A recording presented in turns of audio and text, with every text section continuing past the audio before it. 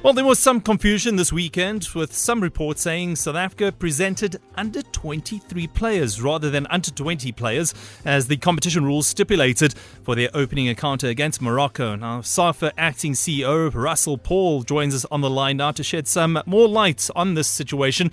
Good evening, Russell Paul, and thank you for your time this evening on MSW. Good evening to you and evening to the listeners as well. Well, thank you so much. Listen, let's get straight into it. What is the confusion? Because, like I said, some reports saying that we presented under 23 players rather than under 20 players as per competition rules. Is there any truth in this matter? No, it's the furthest from the truth. We're also trying to get to the bottom of this. We've actually written to CAF about it because on the day of the match, when the match was due to be played, which was the Friday, if you recall, we were scheduled to play that particular match, Friday the 16th, I think it was. We then received an email from CAF to say to us that the game has been postponed. And the very definition of postponed means to be played, something that's delayed to another date or a time, etc. A day later, we got a message, another communication from them to say that they've decided to declare Morocco men's team the winner and 3 points to them and South Africa the loser. So we wrote back to them and said, guys, where was this decision taken? Firstly, you said that the match is postponed. We provided a definition of postponement. And secondly, there's only two articles in the regulations that talk about a result.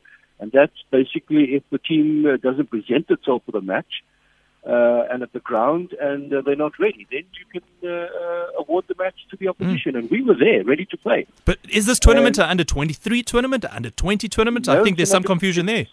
No, it's an under-20, and we selected under-20 players. That's what we selected. I mean, that would be very difficult to go to an under-20 tournament with under-23 players. That would be a huge oversight on SAFA's point of view. Obviously, there must be something going on behind the scenes. I mean, if you look at the result, it's saying here that Morocco beat South Africa 3-0 on a walkover. That is a huge blow for what we think is not an unfair result. Obviously, like you said, you've appealed the situation. Yeah, we can't even find where it talks about 3-0 because in the regulations it talks about 2 for something like that, when a game is awarded to somebody. So very conflicting results here. Yeah, so we're still trying to ascertain from CAF. As I say, we've written to them formally, officially, whichever terminology you wish to use, and we're still awaiting their response. So what is the next step now? Because we've got another match coming up soon. We need to then get to the bottom of this, isn't that right? Yeah, we obviously will continue playing the next match, and we're still waiting to hear the outcome of this appeal. So we do take on Nigeria. Are we ready with regards to this game? Because, guys sometimes feel unsettled when matters like this come to the fore. That's true, but the coach has a responsibility together with the players and the head of delegation, and their responsibility is to keep the off-the-field matters off the minds of the players, as difficult as it is, and get them to focus on the match. And that's exactly what the players are doing. How ready were we for this tournament? That's the most important thing. We're going there, and the most important thing is get results. We've seen other national teams go overseas, especially at the AFCON 2019. Obviously, Bafana not performing optimally there. They did get to the quarterfinals, but we expected a better result from them in the group stages. So there's a lot of pressure riding on our national teams that do go abroad to try and get some kind of respectability with regards to national team results. I think it's a misnomer for anybody to believe that Bafana didn't get the results that they wanted to. They were 30 seconds or so away from a semi-final spot. So I don't know what we mean by not getting the results that we want to. People that did not get the results they want to are Morocco and Egypt. As much as they picked up their 9 points in group stage matches, and you get nothing, you don't get a trophy, you don't get a medal, you get nothing for winning the group stages. So Bafana went through, won their quarterfinal match against the host, and were a whisker away from getting into the semi-final.